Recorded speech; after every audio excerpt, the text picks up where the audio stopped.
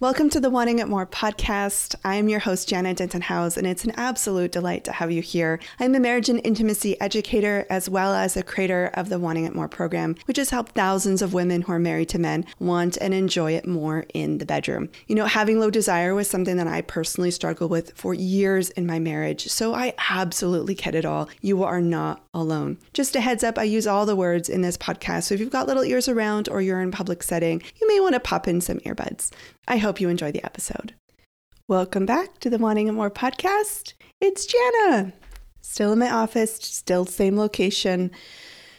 Today I opened up my blinds all the way. And so even though it's gray and rainy outside, I've got lots of beautiful natural light in the office. So I thought I'd give you a little update to my physical surroundings. Today we are going to be talking about understanding your body and your preferences. This is a huge one, and it is one of the 3 requirements that I believe women need to have a great experience in the bedroom. And if you have a great experience in the bedroom, then most likely you will be looking forward to it. Will it look like wanting to rip your husband's clothes off? Probably not. We'll talk about that in a future episode. But for today, I just want to review what we were talking about before, the 3 requirements. We have already covered toxic cultural messages.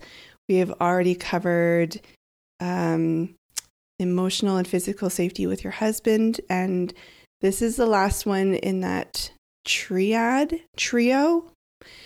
the Venn diagram that is linked in the episode page.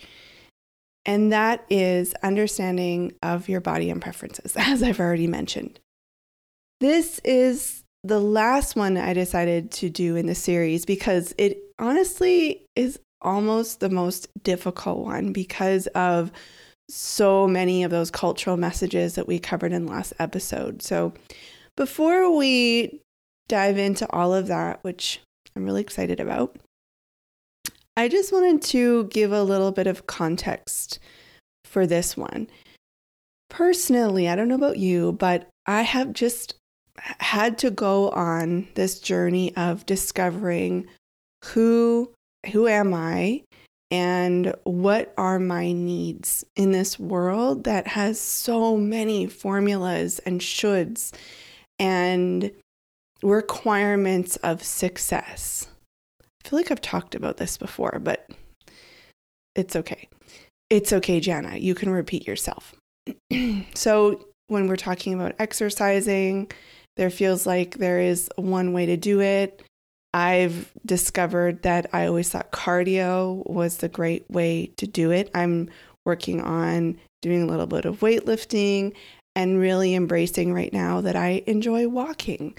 I really have wanted to be a runner for so long. I'd look at folks on the Seawalk near my house and they're just going for it with their earbuds in and the rain's going down and they just look like, they look like how I want to feel.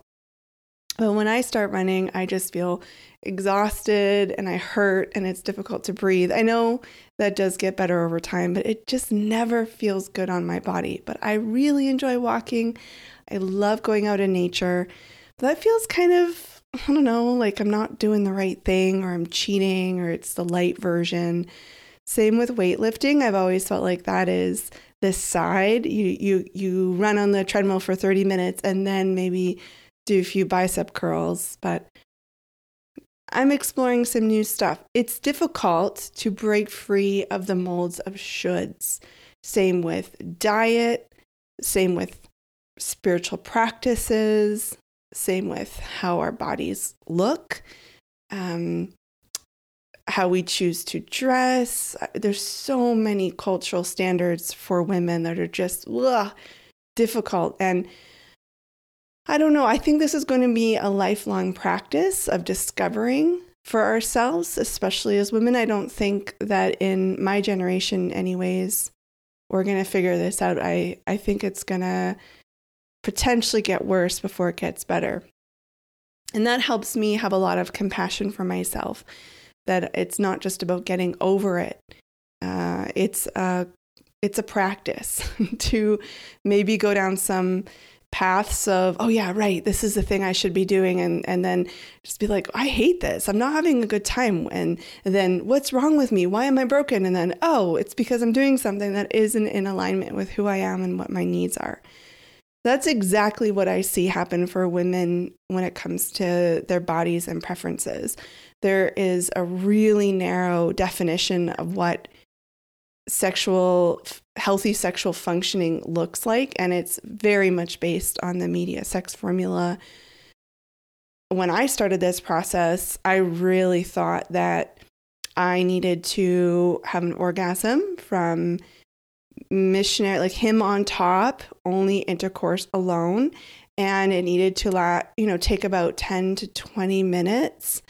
And probably they should be simultaneous orgasms. I shouldn't be touching myself. I shouldn't be communicating. I shouldn't be talking. It would be this natural flow from let's have sex probably 3 times a week. Let's do it in the bedroom.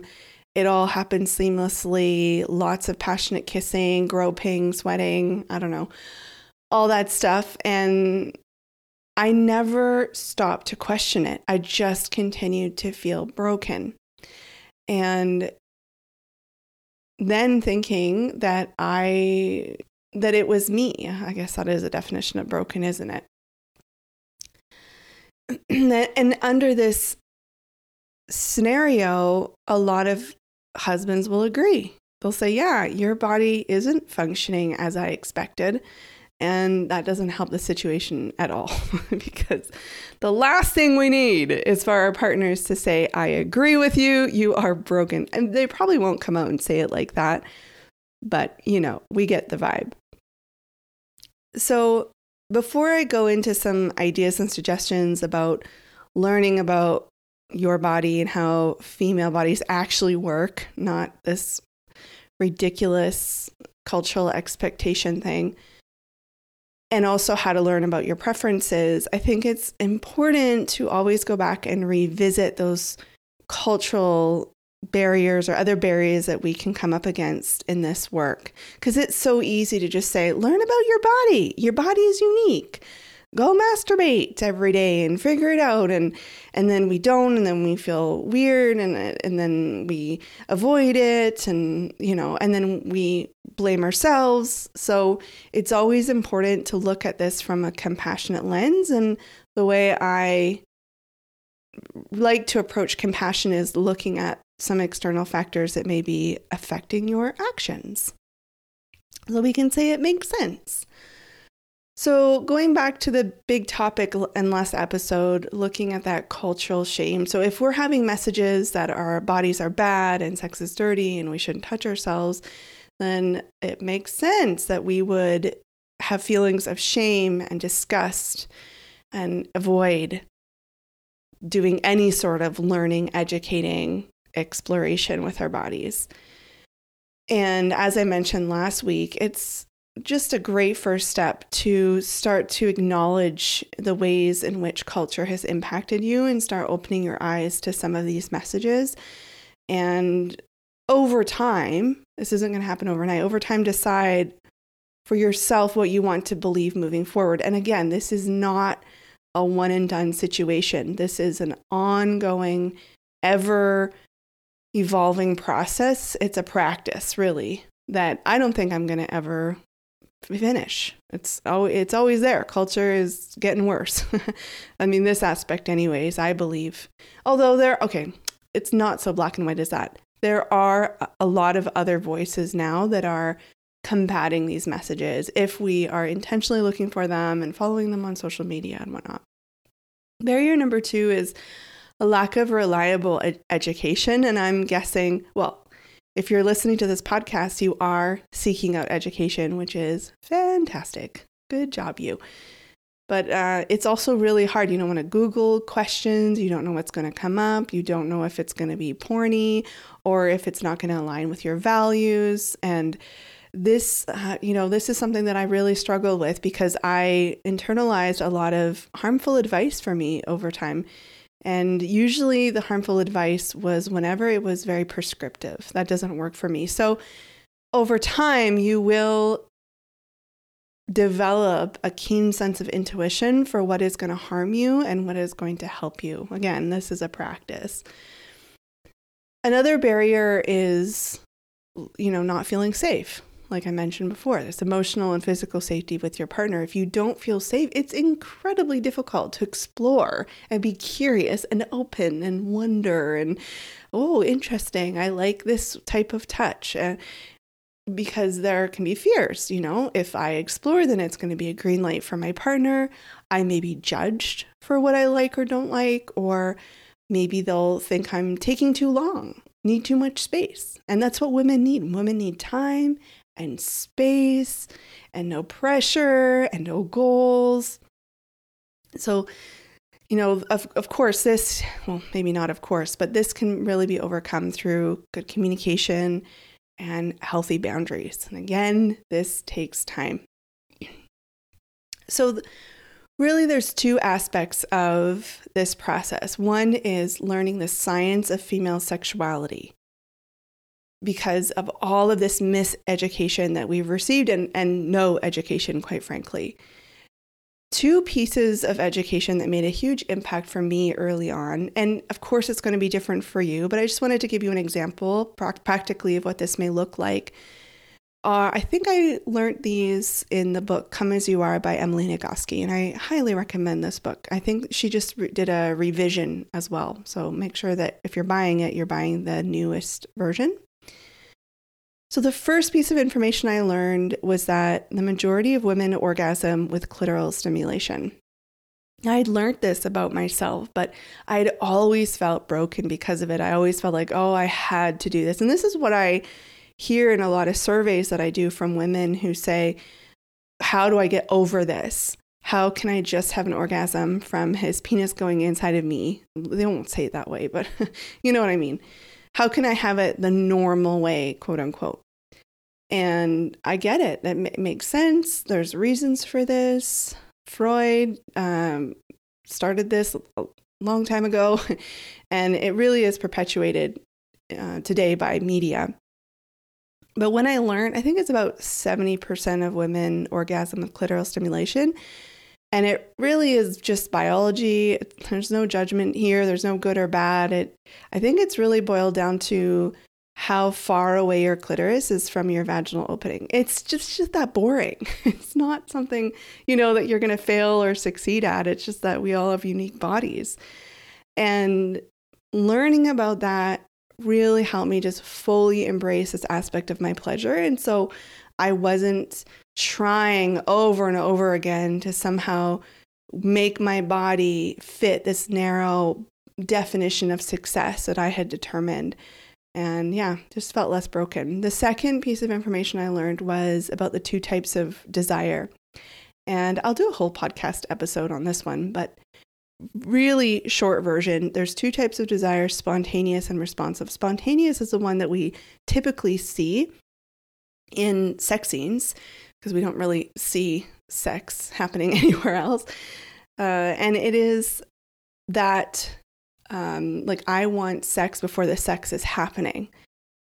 And responsive is more of, okay, I'm going to plan for opportunities for exploration in a pressure-free environment and see what happens. So see where this curiosity leads me, see where talking leads me, see where feeling emotionally safe with my partner leads me, see where exploring my five senses with lots of different body parts lead me. So you see how you really need a lot of safety in this environment. It's not an A to B experience. And it's so much of what I talk about in my program, Wanting It More. I call them exploration dates. And it's a whole new way of looking at physical intimacy that I believe is just, it's the best. It really is. So those two pieces of learning were just transformative for me. And that's why it's so important for us to constantly be learning, okay, how does the female body actually work? What is the biology? What is this sort of plain, boring facts that we can learn about ourselves and then also share with our partner as well? The second piece of this is understanding your preferences. And if you're going to create an experience that you can look forward to, you have to know what is the experience you're going to look forward to. And I find that a lot of women naturally default to what their husband's like, or expect him to figure out their bodies without any of their input. And this makes a lot of sense considering the typical plot line of a lot of romance novels and romantic comedies. It really boils down to a hot guy scrolls into town. This innocent, pure woman feels a strange tinkly sensation in her crotch when he's around. They have sex and he makes her feel things that she has never felt before. And just like, oh, wow, how did that happen? He just must have magic hands and magic things and magic penises. And, and really in this scenario, she's a bystander to her pleasure. She's not the lead. She is sort of just like, oh, wow, look, he's good in bed and therefore I can enjoy myself. And that makes a lot of sense. That plot line makes a lot of sense given the cultural framework of don't touch yourself, don't learn about yourself, don't be a slut, excuse me, those sort of things. So I know it's easier said than done, but any steps that you can take to take charge of your enjoyment and explore what feels good and what doesn't for yourself as a mature, sophisticated woman will make a huge impact in your sex life. And a few suggestions to get you started. This is just an overview. I'm going to be covering a lot of these things in more detail, but starting with the things that you don't like first is a great first step. This will take courage, depending on where your relationship is at. And I also acknowledge that it can be difficult in the beginning when you don't feel like you like anything. It would feel like, well, if I say no to all the things I don't like, there will be nothing left. And I promise you that there are lots of things left. They just don't fit that narrow box of acceptable sexual pleasure that we're given to by culture. Suggestion number 2. If you expand your definition of pleasure to slightly more positive than neutral, this can decrease the pressure to have everything feel like fireworks. And so you're just looking for something that's a little nice, a little warm, a little interesting, a little like, oh, that's okay.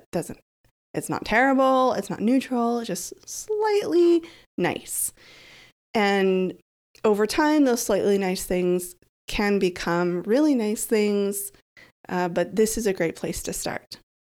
Suggestion number 3, really expand your idea of pleasure to include all your senses and all your body parts, instead of the typical ones that we are told are breast, bum, vulva, clitoris.